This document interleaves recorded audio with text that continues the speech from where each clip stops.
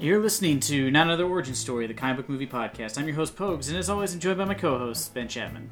I'm gonna need you to address me by my full title, Pogues. That is, Ben, 5-star, double-rated Astronavigatrix Chapman. Thank you very much. How'd you pick the female gendered pronoun of navigator for some reason? Also, Navigatrix just sounds like some sort of weird club thing. Look, I know what you're getting at, but let's just be honest. Navigatrix is way cooler than Navigator. I think we can just establish that. Oh, no, it's 100% cooler. But I'm not really sure that would be like the female version of a non-gendered word to begin with. I'm not really sure how that works, but... I don't think the creators of Barbarella took a lot of ideas about what proper identification. I think the only thing they took a lot of was acid. Yeah, that's for goddamn sure. We watched this movie that seemed like a great idea at the time. This was a movie that, like, me and Ben watched the trailer, and I was like, this is bonkers. And I told Ben to watch it, and he watched it. We were like, we got to do this movie. And 10 minutes into this movie, I was like, oh, this is one of those movies where the trailer's really great, but the movie's really bad. Like, they took all the amazing stuff from the movie and condensed it down. You're like, this looks like a great film. And then you watch it, and you're like, oh. Yeah, it's the an trailer hour and makes 30 it look good minutes of crap crammed into the 3 minutes worth of trailer you saw. because it's visually bizarre and it seems to be just like completely logically like disjointed. So putting it in bite-sized, fast-paced trailer chunks, you're like, oh, I like this. It's like someone who amused you on Twitter, and then you like read their screenplay, and you're like, oh boy. Yeah, you're like, this is not the same. Bite-sized, very good. 140 characters really limits their ability to tell me too much. I know it's like 280 but of now. course, this is based on a comic book. This is probably one of the ones where we have to begin with that disclaimer because probably many people would be confused by our choice. A comic written just a few years before this movie, which is like kind of crazy. Pretty crazy. Now, and this is also one of the earliest superhero movies we can do. I mean, there is some like old Superman stuff, like almost like old serial stuff. And then, of course, we did the first Superman movie, which was, help me out here, it was in the 60s, right? No, it was 70. 70s. Or something, maybe yeah, 70. Yeah, I don't remember. So is this the furthest back we've ever gone? This is definitely the furthest back we've ever gone. I mean, I think it would be hard for us to go further back. It was 78 with Superman. We were both way off. I guess that's what I'm getting at is this is a remarkably early comic book adaptation. And a bizarre one where, like, I just feel like who in Hollywood was like, hey, there's this French comic I think we should turn into a movie, and this is the one they picked? It's very odd. It's pretty strange, too, because this comes from a French comic. The French actually, really, really notable in the graphic novel comic book field, particularly around creating adult novels, like non-classically American serialized, where it's like single short issues, but more like long, full book-sized books that might be of the same series. But of the graphic novel, they're known for it. In fact, a lot of people credit early French graphic novels with the inspiration for American creations that were beloved. So like it's a big deal, the French world of graphic novels. But this is a fucking weird one. I found someone had uploaded like I don't know the first 15 pages of Barbarella #1, and I sort of read through it, thinking I might actually buy volume 1 like I do with some comics we cover that I'm not familiar with. I'm good. I just judging by the movie, I feel like it was somewhat of a faithful adaptation, which makes me think I got what I needed to. It is a faithful adaptation. I feel like there's way more dialogue in the comic. The comic is definitely trying harder to establish a actual plot, and it's trying to world build a bit. Like the scenes where they discover some weird city or something, there's like actually multiple frames dedicated to someone trying to sort of set the scene.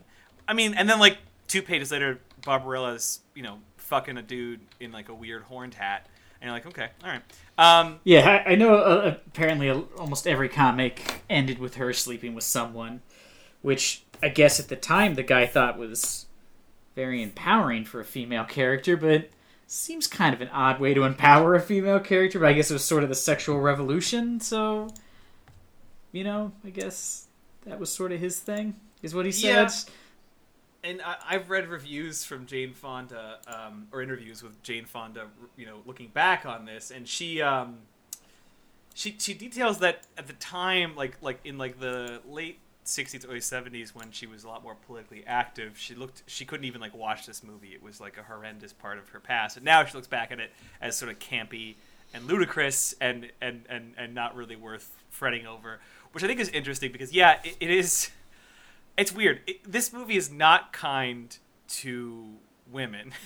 It's not great for them, but it's not particularly aggressively unkind. I guess that makes sense. It's also like, I don't know if I've ever actually seen Jane Fonda in a movie, and I don't know what the fuck she's doing in this. Like, I'm hoping someone told her to act like this, because the whole time she seems like she's in shock. Like, something terrible just happened to her, and, like, she's just, like, a blank slate. It's, like, I felt like, I was like, I think they drugged this woman so she would make this movie.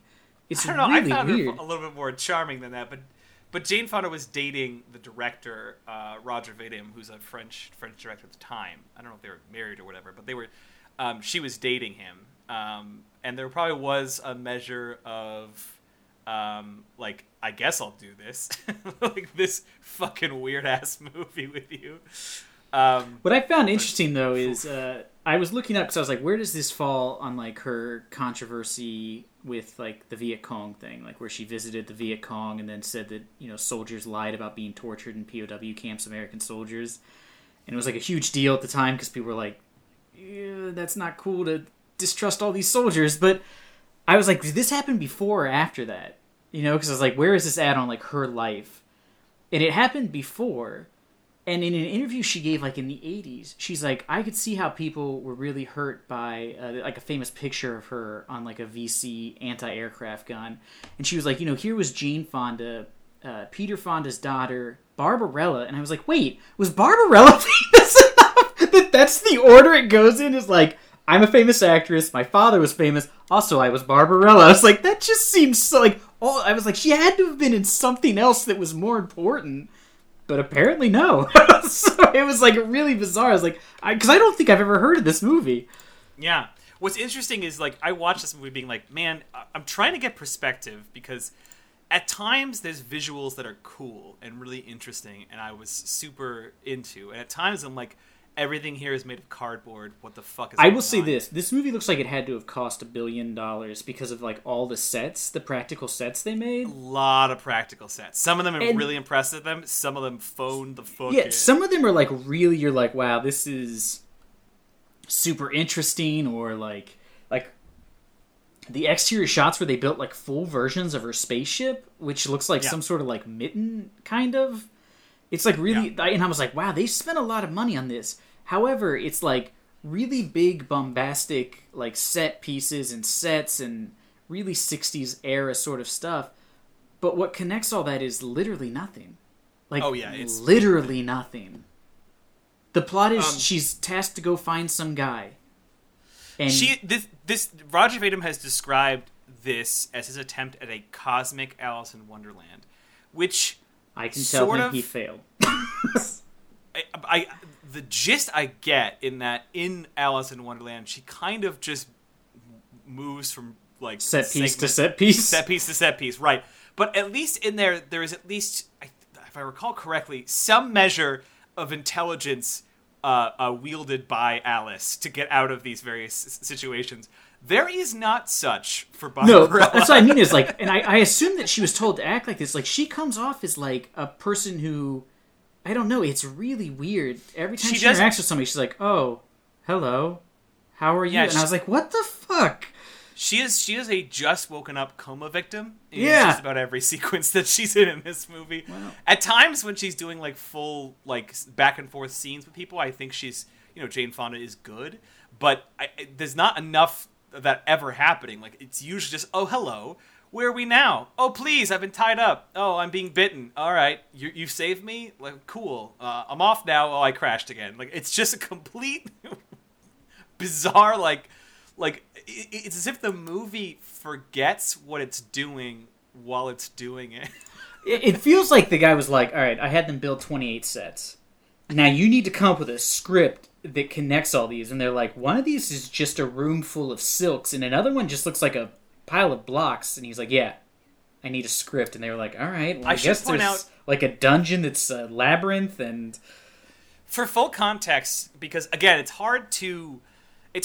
I'm always like measured in my criticism of movies that came out way before I was even fucking born, because, you know, like seeing like Superman on screen for the first time is way different than me going back and watching like old Superman and being like, what's going on? There's a huge, you know, especially even just the visual of like Superman flying around or whatever. But I just want to clarify for total context that this came out in '68, which also had 2001: A Space Odyssey. Yeah, like one of the most fantastic, like one of the best special effects films of like all time. Yeah, and well, not one of the best special effects movies of all time. Planet of the Apes, considered one of the most great successful, makeups and like practical effect and world building, plot building sci-fi movies that come out of the '60s. This definitely, to me, had like the feel of like when you watch older movies, like movies from the '60s and the '70s, like. There's like weird pacing to movies made before the 80s.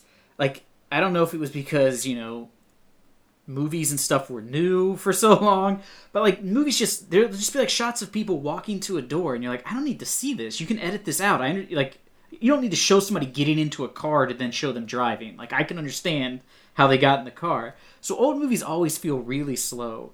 This movie just was those slow parts without the story. It was just like, here she is walking towards this guy. And there's like... Did you notice there's like long pauses in between people talking? Yeah. Like they'll just look at each other. Everything sounds ADR'd. Everything sounds... I've seen that. I mean, a lot of these people are French. Yeah, I think, or non-American.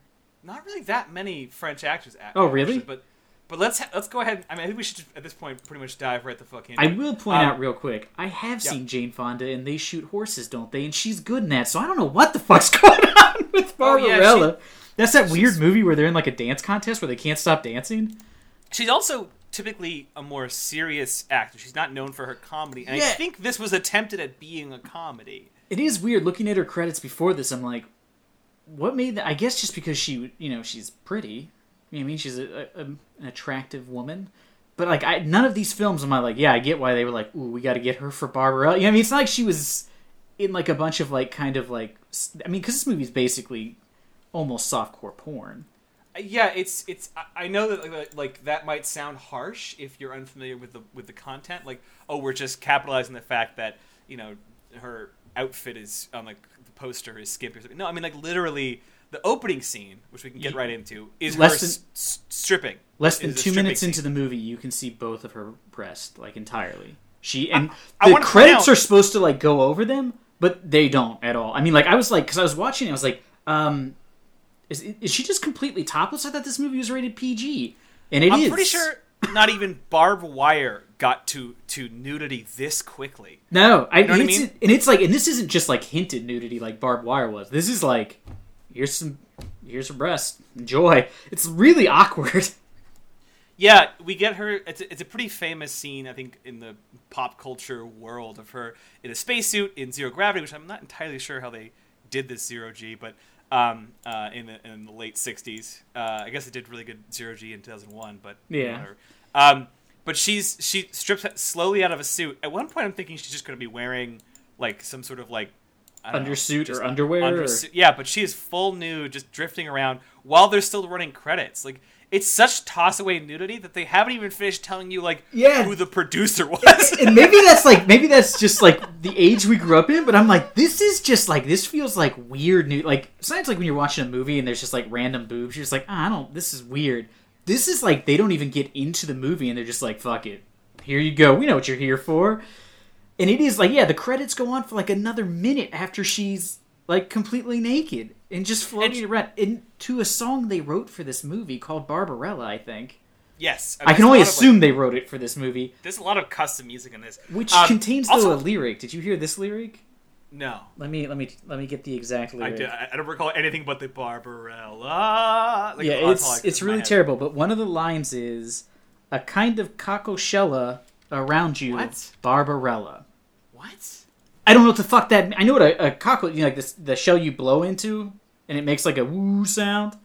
That's what but they're called conch shells, not conkle shells. So I don't even know if that's what they're referring to, but that's a lyric, conchashella around you. And I was like, she's not in a shell. She's completely nude right now. So it was a very confusing song, and it went on for so long. It's like 3 minutes of her stripping.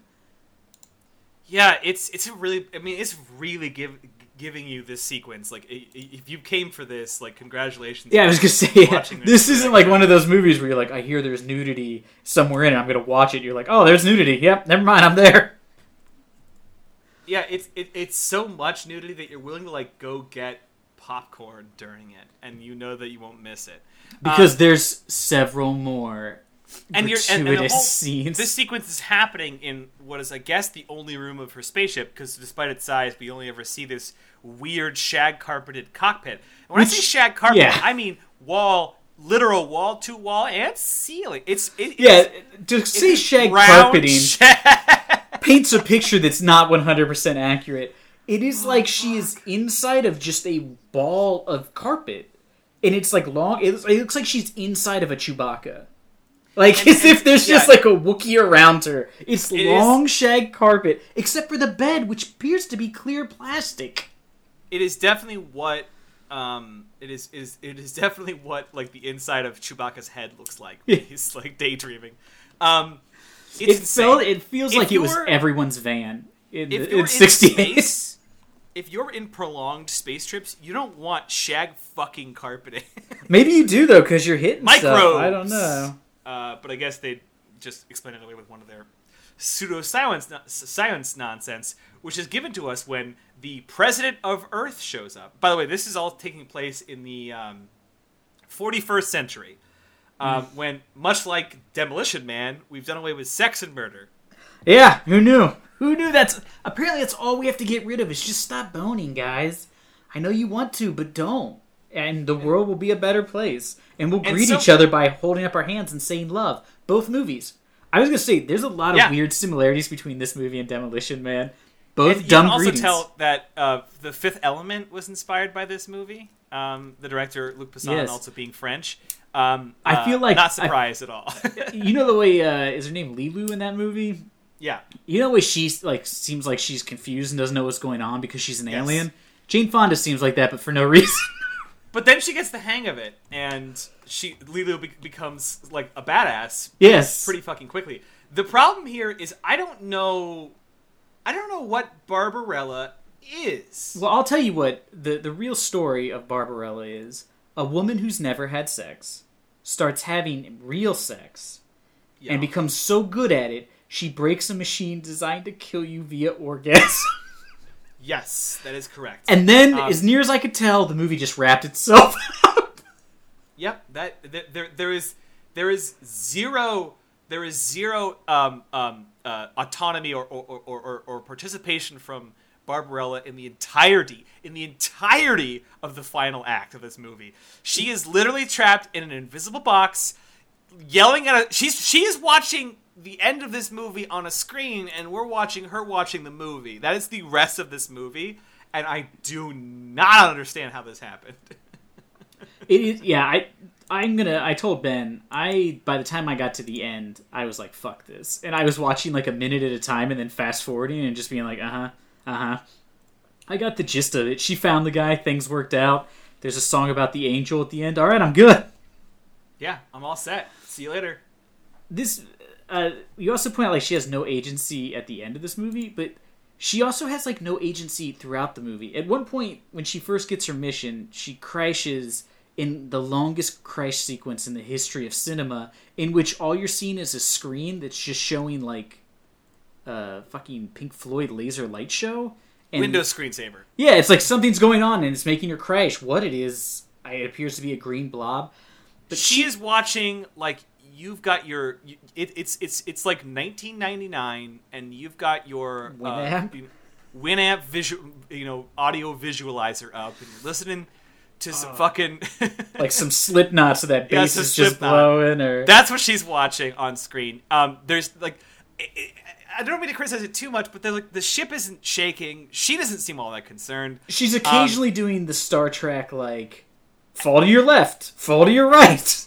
And then the best part is when she strikes, when she crash lands, like all the way crash lands, that is just her putting her head down. Like she is laying on the ground and she goes, "Oh no," and then she puts her head down. And that's it. And I'm like, "Oof, really bring me in the moment there, everybody." Yeah, I was like, "Oh my god, is she okay?" Jesus Christ. And yeah, we're revealed that she's crash landed. She steps out of her shuttle into like an ice planet. Sorry, I forgot to mention. Oh no, this is that same moment. She exits her ship into this ice planet where she meets the Shining girls in their weird outfits. Mm-hmm. It's kind of like so insanely lazy. They're like, "Oh, this is an alien planet. Everyone can look like anything, and we just look like regular school children." Yeah, they just look like kids from the '60s. They're not even in like space costumes. They're talking in what sounds like confused pig Latin. Yeah, or like German mixed together with like Latin or something. It's really weird. She prepares to translate it with her tongue box. Her tongue box. Which, not okay with. It's just not... She keeps saying, "Ooh, I need to adjust my tongue box." Oh my god. And it's deeply upsetting. Yeah, it's not great. But so these kids kidnap her after she goes skiing in... Like, every 2 minutes, something happens and there's, like, a really shitty psychedelic rock song. Yeah. And then in my notes, I just write question marks. Like, is this a manta ray? And we were talking about how good some of the sets are. The manta ray is not included in that. It looks like somebody was like, "I'm going to describe to you what a manta ray looks like. And then 2 months from now, I need you to draw it." And that's what we're... Like, from memory of my description... Because it looks like a Tootsie Roll that's just been crushed and somebody put googly eyes on it. He's just like... So, like, wet paper bag? Is that what we're after? I mean, it's just gross. It just looks like a turd monster, and it doesn't fly. It just slides, and... It, then, like, squishes across the ground, which somehow pulls a sled of 3 people. And then they get to the ship of Duran Duran, the man she's looking for. Who's gone because he's hungry like the wolf. Boom. Nice. I'm gonna have to Google Duran Duran songs to keep up because I can't. I don't think I can name another. I can name one more. I'm gonna work it in somewhere. But they then tie her up, and some really fucked up dolls come to, I guess, eat her. And these kids are just watching. This scene was like just super fucked up and weird. And if you're wondering, are we fast forwarding through stuff? No, the pace at which we're describing this is the pace at which this stuff is being revealed and then ultimately resolved. Also, we're giving you more details because we've seen the rest of the movie. You literally like, "Oh, some kids found her. Oh, they kidnapped her. Okay, there's a manta ray pulling them. All right, now they're in the ship, and now there's murder puppets. Okay." And there's just they never explain what the dolls are, the weird murder dolls. There's about 30 seconds worth of shots of them slowly walking towards her, closing their mouths, which really could have been way shorter. But then they're rescued by a man who explains his job is he's a catcher or something. And children... Yeah, apparently he catches the weird children. Well, apparently on this planet, when children are born, they're just let loose into the wild like stray dogs. And then when they become adult age, he goes and catches them and they get integrated into society. Seems like the most fucked up thing you could do is just abandon some children on a frozen lake and just be like, here's some murder puppets. We'll see you in 18 years. And they never explained anything. But so she gets with this guy and he's like, "Oh, I can fix your spaceship." And this guy is wearing basically the suit version of the inside of her ship. He's in like a shirt that's just made of like a long brown wig. And yeah, he looks like he's wearing a Chewbacca suit, which is like without the head through thread here that I don't understand. Well, there's also a gross through thread later where he takes off his Chewbacca outfit, but is hairier underneath of it than the suit. When he pulled it down, I was like, no, put it back up. It was deeply upsetting. I thought he looks like. He looks Sean Connery look like he waxes. It's crazy. When he pulled it down, I thought he was wearing another shirt, and then I was like, "Oh God, no!" And then we get, which again is a scene that I'm now realizing is straight ripped off by Demolition Man, in which he's like, "Oh, I don't do this weird like hand." Yeah. So he's like, sex. He's basically like, "I'll fix your ship," and she's like, "Oh, great. What can I do to repay you?" And he's like, "You can sleep with me." And she's like, "All right, I guess." And it's like, which, by the way, what kind of fucking agency is this? The first guy is like, "I want to fuck you." You're just like, "Well, I mean, I got to get my ship fixed." But also, by the way, this is the ABC of every porn made. Yeah. And we're watching this, a PG movie.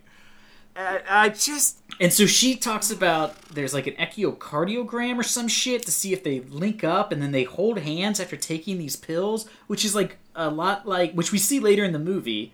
And it looks, except for with like way more air effects, like the sex scene from Demolition Man, where it's just like in your mind. And I was like, this is really weird that both these movies, I guess maybe Demolition Man took from this, but what's crazy though is the guy's like, no, I don't, not that way. It's like, you know, like regular sex. And she's like, what? Only really poor people do that. And I was like, wow, so in the future we got rid of war, but there's still really poor people? Like, come on, guys, let's get some priorities together. It's the 41st century, there's no war. What else are we working towards?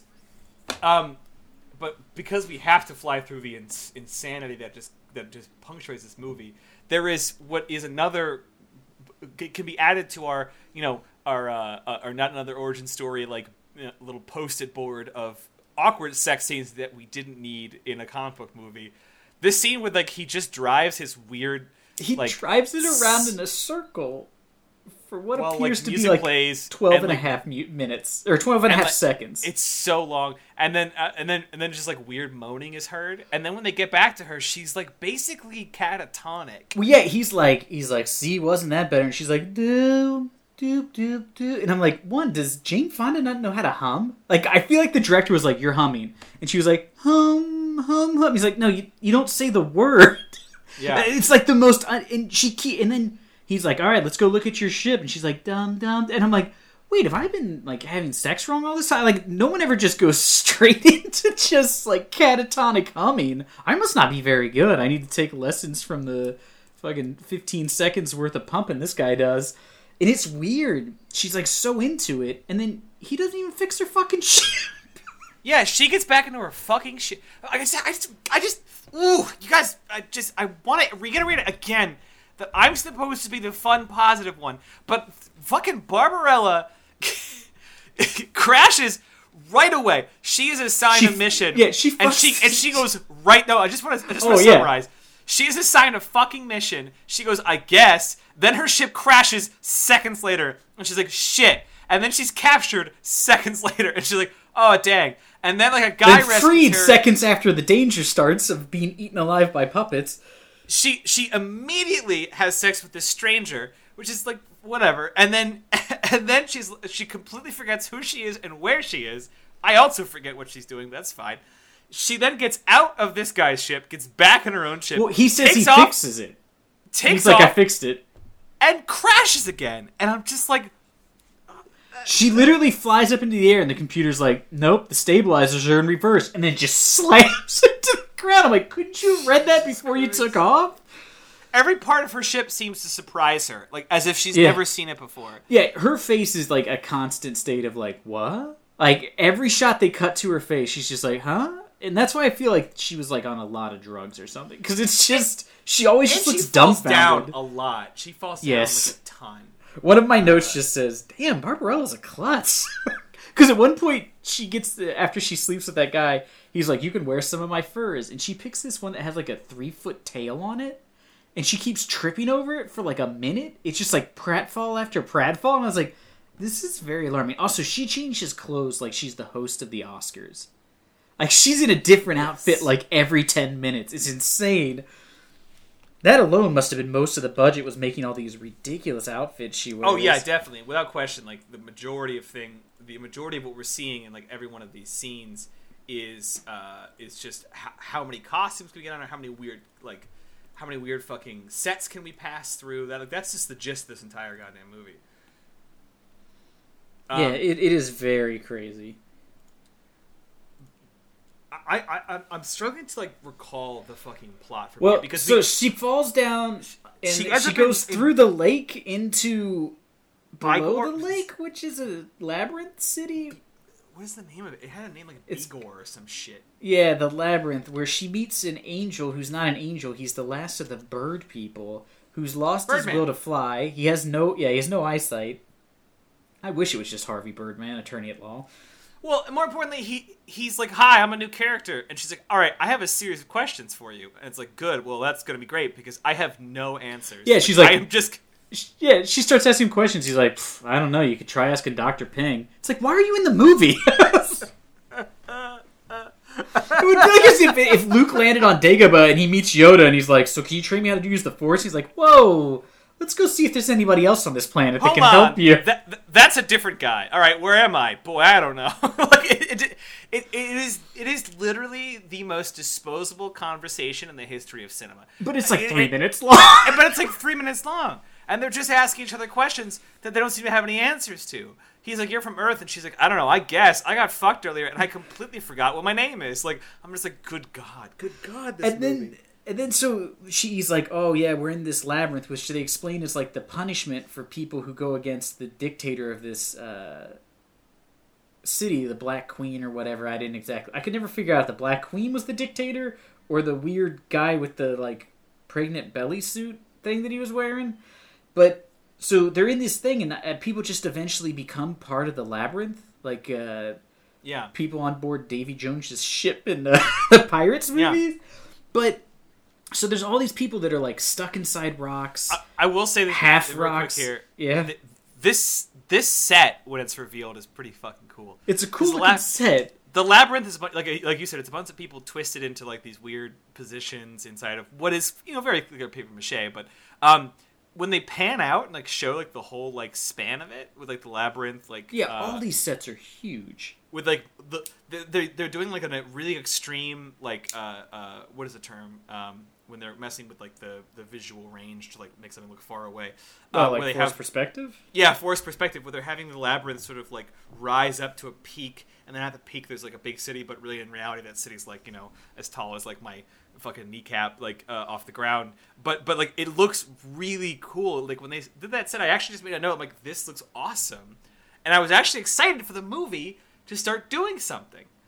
I was wrong. Yeah. Well, what's crazy is so they get in there, and this is like another scene where there's just like all of a sudden there's just random nudity, and like she's walking, and some woman just walks dead in front of the camera. And she's a rock from like the waist down, or from like the lower, like underneath her breast down, and above her breast up, but it's just her breast. So it's like a rock with boobs. And I was like, why is this is so weird and unnecessary and very uncomfortable. And then they introduce like a guy who's like a mirror, but then he never appears again. It's like another character. They're just like, hey, check it out. That guy's turning into a mirror. All right, so anyways, what are you here for? I hear you're Earthling. It really is. It's like you're at like a haunted house where it's like a fair, and like over here is the man with the missing head, and like the guy's holding his own head or whatever because it's like a costume effect, and you're like, all right. But they don't have like an explanation for him, or do they not have anything else to do with him? He just like slowly shuffles off screen once he's done, like with whatever effect he's doing. They were like, huh, that's pretty cool. We came up with that. It's like, yeah, you strapped a mirror to a guy. We also get Marcel Marceau here. As we talked about in the mini episode, the literally world famous, and as you put it, only famous mime. Yeah. And I need to get something out right now. I know that the scene doesn't come up for later. Pokes. There is a extended sequence with an invisible wall, and the mime isn't involved. It does feel like a real misstep to cast. There is a very long sequence with an invisible wall, and the world's only famous mime has already been written out of the fucking movie. God. It's so weird when they do this. Why did they get him for this? Why did he agree? He doesn't do anything. He could be any actor of any time. He just is like, oh, look at your ship. It's pretty fucked. I guess you have to go to the city. All right, bye. And that's it. We're done with him forever. Like he's never had a speaking role before, and this is what he does with it. It's really upsetting. I'm not like a Marceau head or anything. I'm just saying I recognize that name. Yeah, like, that's how big he famous. Yeah, he's still famous now. Like, he's been dead for quite a long time, I'm pretty sure. I don't know, maybe not. Maybe he's still alive. But, like... It would be like if you just suddenly, like, got Fred Astaire to do a movie around this time, and he's just, like, someone's driver. Like, you know what I mean? Like, he doesn't he's never on his feet, and he doesn't dance or do anything like it. What was that movie he was actually in? Wasn't that Fred Astaire? That really terrible roller skating movie with Olivia Newton-John? Wasn't that him? Yeah, probably. I don't know. Holy shit, he died in 2007, so I was way off, guys. But, like, he's like a famous mime.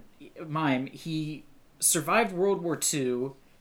He worked for the French Resistance. Yeah, he helped, like, sneak people and children out. He's like a hero, you know? He's in tons of, like, famous movies.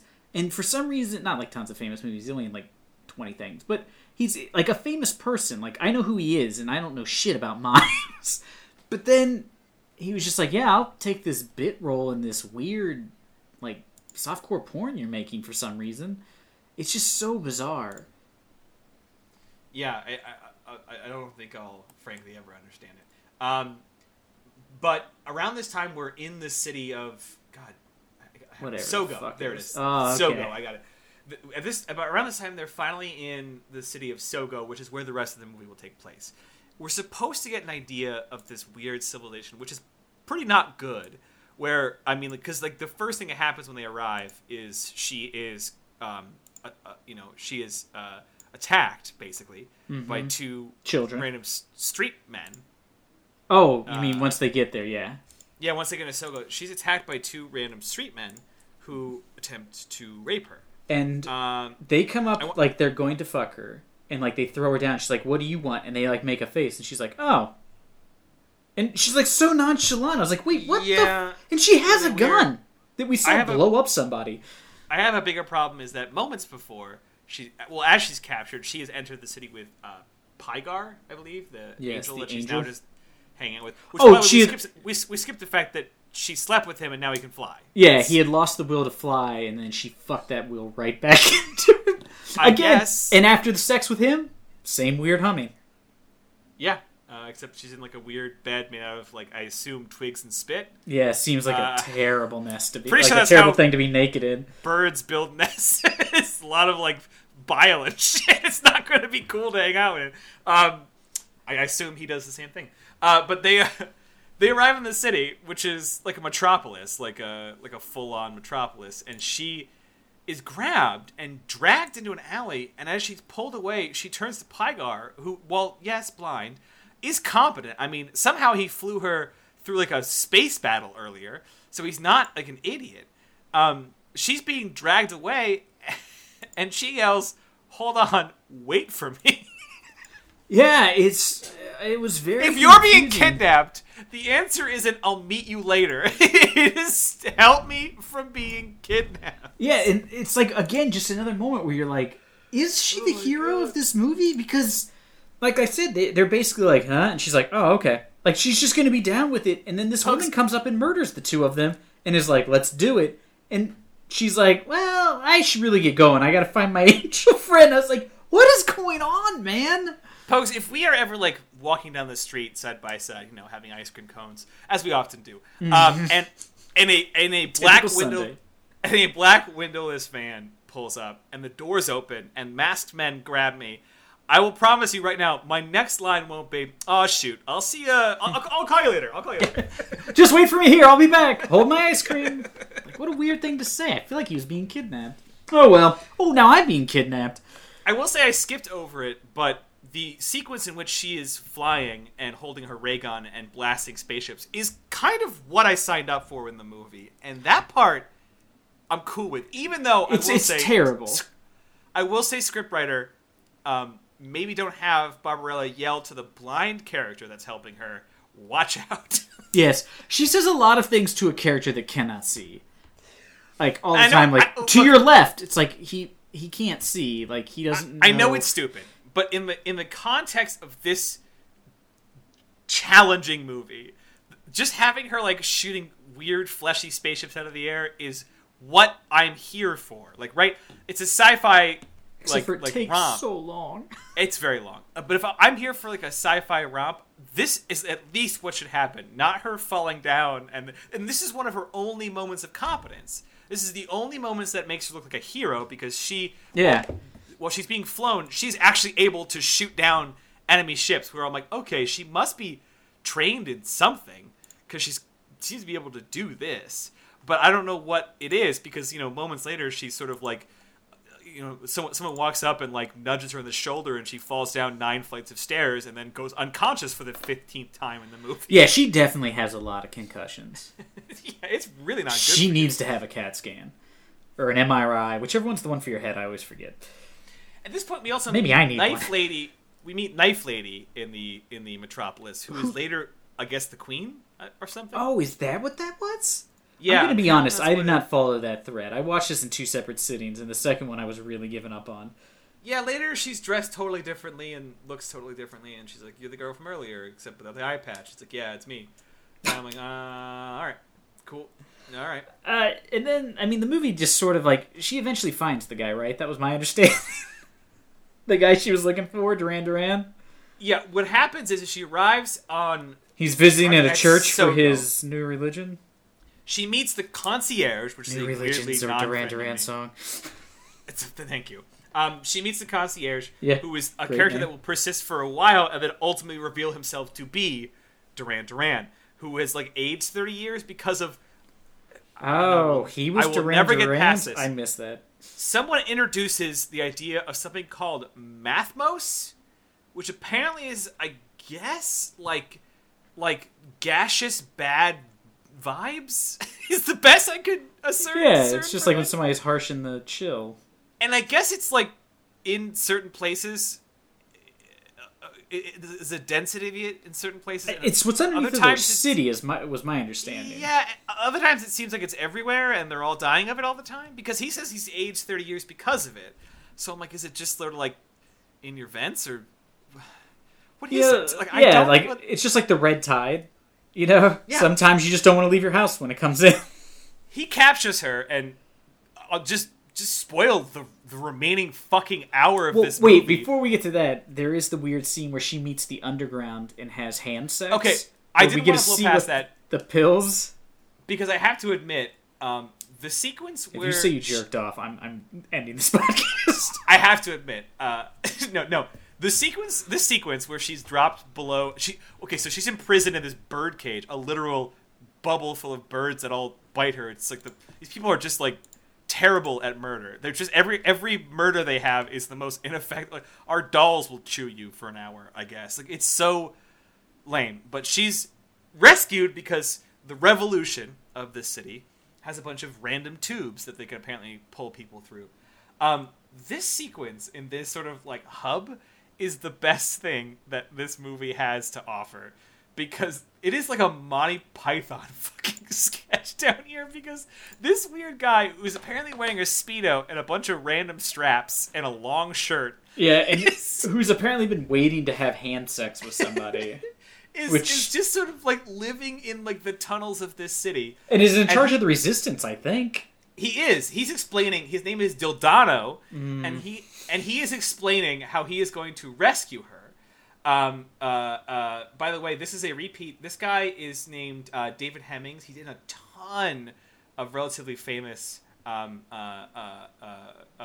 like television shows and movies. He's in like the 2000 movie Gladiator. He's in League of Extraordinary Gentlemen as Nigel, although I can't really place him.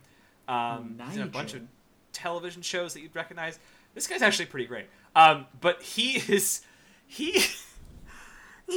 trying to explain to her how he's this like powerful like revolutionary, and then every few seconds a random dweeby looking motherfucker comes down a slippy slide and is like, "Hail the revolution." And it is the most fucking goofy Monty Python thing I've it ever really does feel like a Monty Python sketch. And then when they go to have hand sex, which is not to be like she's giving him an HJ. Like their hands are pressed together, and like this weird music plays, and then it stops, and they both just look at each other, and then I guess the director was like, "All right, now just shoot compressed air at their faces." Because, like, the rest of it is, like, this weird psychedelic music, and they're, like, spinning in a circle, and their hair is just getting messed up, and they're making weird faces. And it was like a 4-minute scene, I thought. It's fucking phenomenal, folks. It was, and then it ends, and his hair is her hair curly. Her hair is curly. His hair explodes. Their hands smoke. It's the best. It's the best thing. But the whole time they're just making weird eye contact, and he has some peepers going on. So like his eye contact is very. And then like a guy shows up mid-sex sequence. It says Hail Revolution. I put sex in quotes, and he's like, "I need help with the." Oh, I'm sorry. Just sort of. Yeah, he just like kind of hangs out for a minute, but he comes down the tube like a slide, but backwards, like on his stomach with his feet going down. Yeah, it's a bunch of like grown men coming down McDonald's play slides, and then in exchange going, "Hail the revolution, hail the revolution." I'm having a hard time in Sector 9. All right, I'll send some help over. And all of them with like terrible hair, like just really bad hair. And then so he slides down, turns around, jumps up, and is like, "Hail the revolution!" Oh, and it's like I can't even picture like in his mind. He's like, "The fuck's going on?" It's just he doesn't get it. Hands pressed together. His face determines that he knows that he shouldn't be seeing it, but he stands there, and then as this guy gets up from what was, I guess, sex. Oh, a mind-blowing orgasm. The guy, still with, I assume, wet pants, comes over to this guy, and the guy's like, I need reinforcements, and hands him like a clipboard. It's a magical moment. That was one of the few scenes that I was like, because I was kind of fast forwarding through. I was like, yeah, she's down, and I was like, handset, and so I went back and I watched that whole scene. And I was like, oh my god, this should have been the whole movie at least once. That was the opposite of every other scene where I, like you, was sort of like clipping forward every now and then because I couldn't handle it.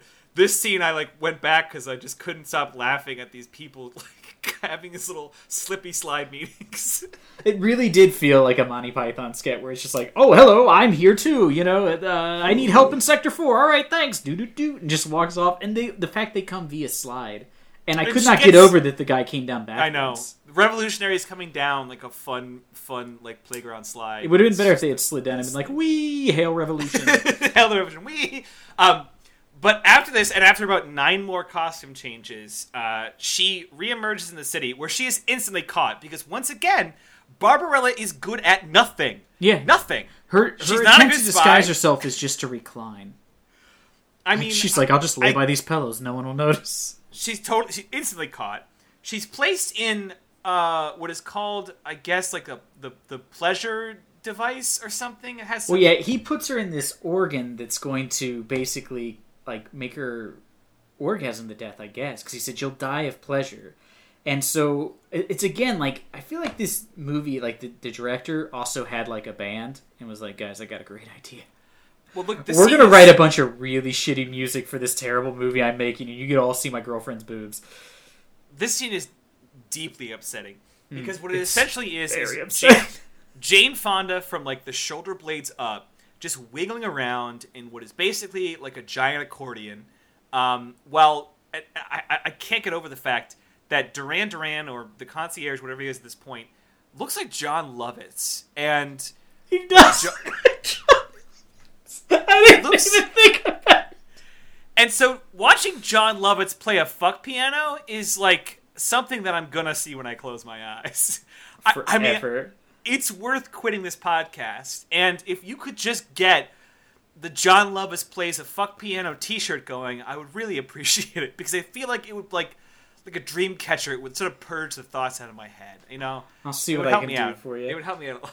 It is a crazy moment, because he starts playing it, and she's like, oh, it feels kind of good. And again, it's like, she has this like weird blank look, and then it's basically like the director was like, all right, pretend like someone's like, touching you. And I'm like, why would you... And the scene is at least 4 minutes long. It feels forever, or 4 or 5. I mean, I skipped through it because I was like, this is really endless. And eventually, basically, the machine shorts out because I guess she can take so much pleasure. I didn't exactly understand how the machine broke. And then he gets mad at her, and then she's like, well, could you hand me some clothes? And he's like, yeah, sure. It's like, weren't you just trying to kill her? And I don't mean to discredit her here, but I don't think she's earned the ability to withstand, like, scientifically engineered pleasure machines. I mean, she just learned about sex literally an hour ago. Well, like, here's the thing, though, too, is, like, we're gonna make it. She's the hero. What's her like real power? A fuck machine can't kill her. It's like that's it. It's a horrible and such a specific power. It's never gonna come up again. You've mastered the one situation, but I was like, she's incompetent in everything else. She's not a spy. She's clumsy. She forgets what she's doing a lot, which is weird. She constantly just lets herself be led around by whoever she meets as long as they have a penis. It's just such a bizarre like movie where I could see why later Jane Fonda was like, I don't want to be associated with this, but the whole thing is I can't imagine anybody reading the script would be like, yeah, all right, I'll be in this movie. You know, you think you'd always be like, this I don't like this. Because I imagine the script was like 8 pages. Like, it felt like a guy was like, I bet you I could write a whole script on a piece of paper. Like, and half of them are just like, half of them are just the word moan in italics. Yeah. That's like most of this movie. It's like, all right, 15-minute strip scene, then 2 minutes plot, 1 sex scene, and then 3 minutes plot, angel sex scene. I don't think the last like quarter of this movie is even worth attempting recapping, because she gets out of this machine. She is then placed in an invisible box, which she's given an invisible key for, and I don't understand it. And like Duran Duran's excited about getting access to this part of the city, which I don't get because he appears to be in charge. Yeah. And then the queen is in prison there, which makes less sense because once again she's the queen, so I don't understand what. Logic is gone here. It doesn't make any sense. So to shorten it, she is put in an invisible box, which again involves 0 fucking mimes, and she is placed in an invisible box, which apparently is both simultaneously full of this mathmas like gas, and also not, because they're fine in there. Well, it's just how you feel at the time. Well, the queen specifically says, we will die shortly because there's like all this gas in here, and now that there's 2 of us, like, we'll die because I guess there's less oxygen. I don't know.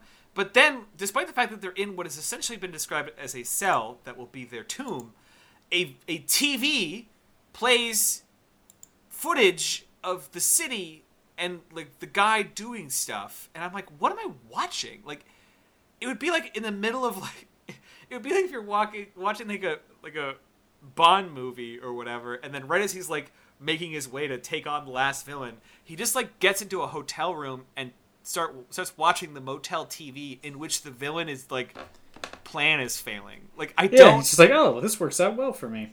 Like, he's watching an impossible video of the villain being like, my whole thing's blowing up.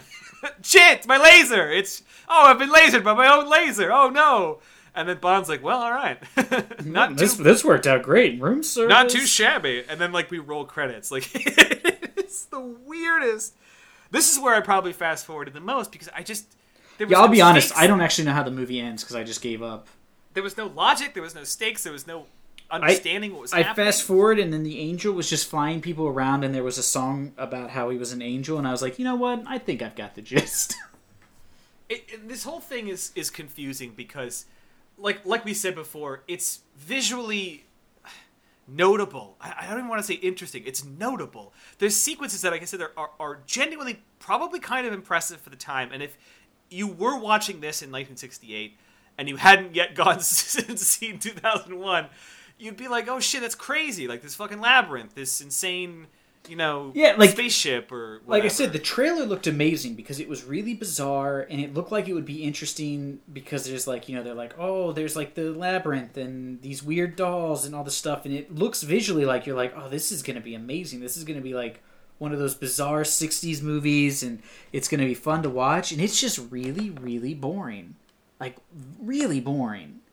It's an incredibly tough slog. I mean, there's no getting. And I don't know if it was like, I wrote in one of my notes, I was like, maybe you have to be like, maybe you're supposed to take like acid or something before you watch the movie, because I'm like, I just can't picture any ordinary person sitting down and being like, all right, this was pretty good. You know what I mean? There's just nothing there to even say you liked unless you're a pervert. It's visually psychedelic, which is cool, and it is at times enticing.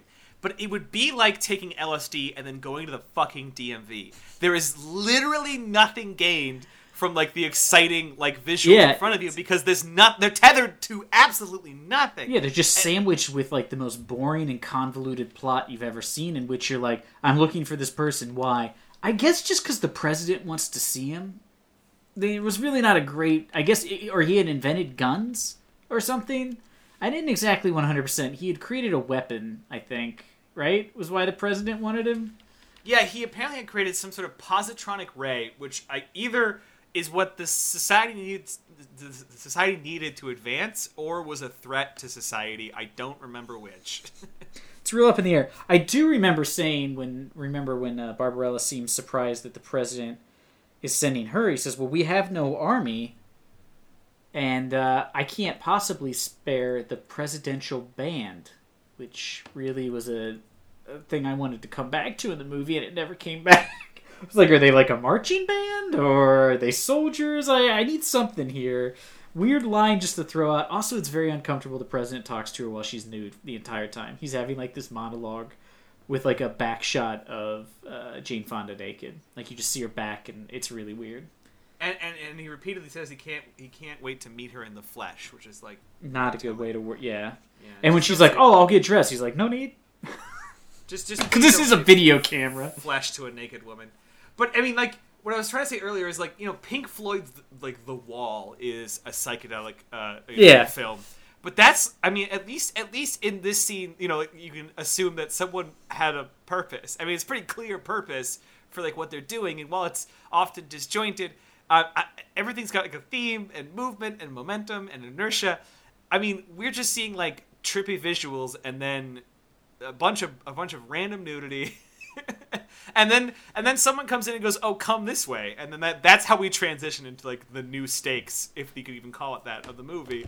Is someone just being like, "Come on over here," and she's like, "Sure, I'll come over there now." She basically completes her task by like just sheer coincidence. She lands and finds a guy that makes her crash again, so she can find another guy who leads her to the city where she can find the queen, where she finds the guy she's actually looking for. It's like, wow, this is just real lucky. She never actually does anything. It's definitely like a weird movie because, I don't know, I was reading the thing about the comic and the guy was like, well, I wrote it. It was supposed to be like kind of feminist about like a woman and her sexuality, and it's like, I don't see that because she seems to just walk from sex to sex, which is not very...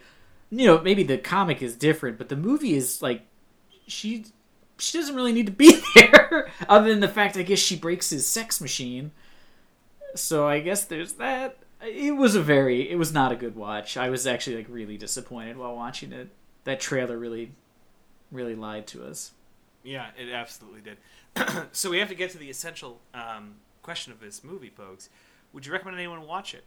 If you're like a huge pervert and you want to see Jane Fonda topless, feel like just pop this baby in. All right, you got it. You nailed it. Holy shit. Would you recommend it, Ben? No, I wouldn't. Yeah, it's not even like one of those movies where I'm like, if you had a group of friends and you were like gonna all get together and make fun of a movie, it's not worth it. There's just not enough there to enjoy because huge chunks of the movie are just dead silent, or they have like really shitty 60s psychedelic rock underneath of them.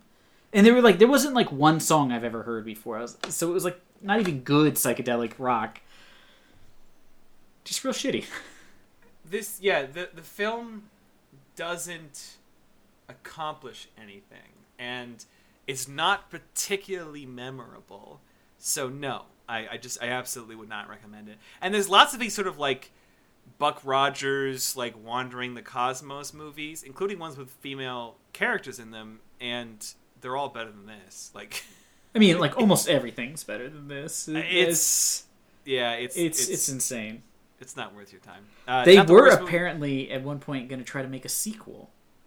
It's not the worst movie 90s. That we've watched, right? But it's no. I mean, like if you were like you have to watch Barbarella or Suicide Squad, I'd be like, Barbarella's only an hour and a half.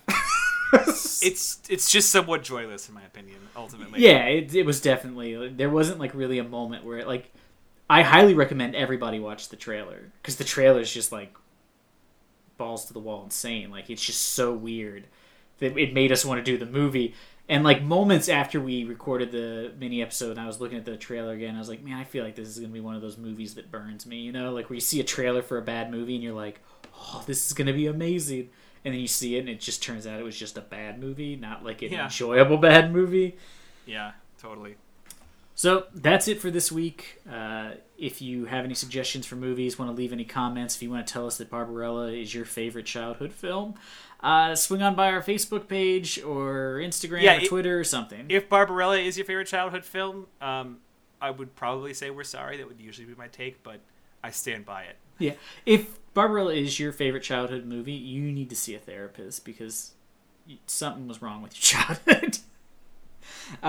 But you can leave a comment. Everything's at NAOS Pod. You can follow Ben on Twitter at the Disco Pony or his hilarious comedy. I don't know what you want to call it. Yeah. His other Twitter account, the Strangelog, which is patch notes for video games with no context. So they're pretty great because patch notes usually only make sense if you actually play a game, and there's a lot of weird stuff in video games. It's the best thing I'm known for. This podcast, number 5. Wow, number 5. That's hurtful. True. Little hurtful. You can follow me on Instagram at itspogues and other things. I'm sure that's also my name. So that's it. Come back next week. We'll have a mini episode and we'll pick our next movie up. Decrucify him or I'll melt your face.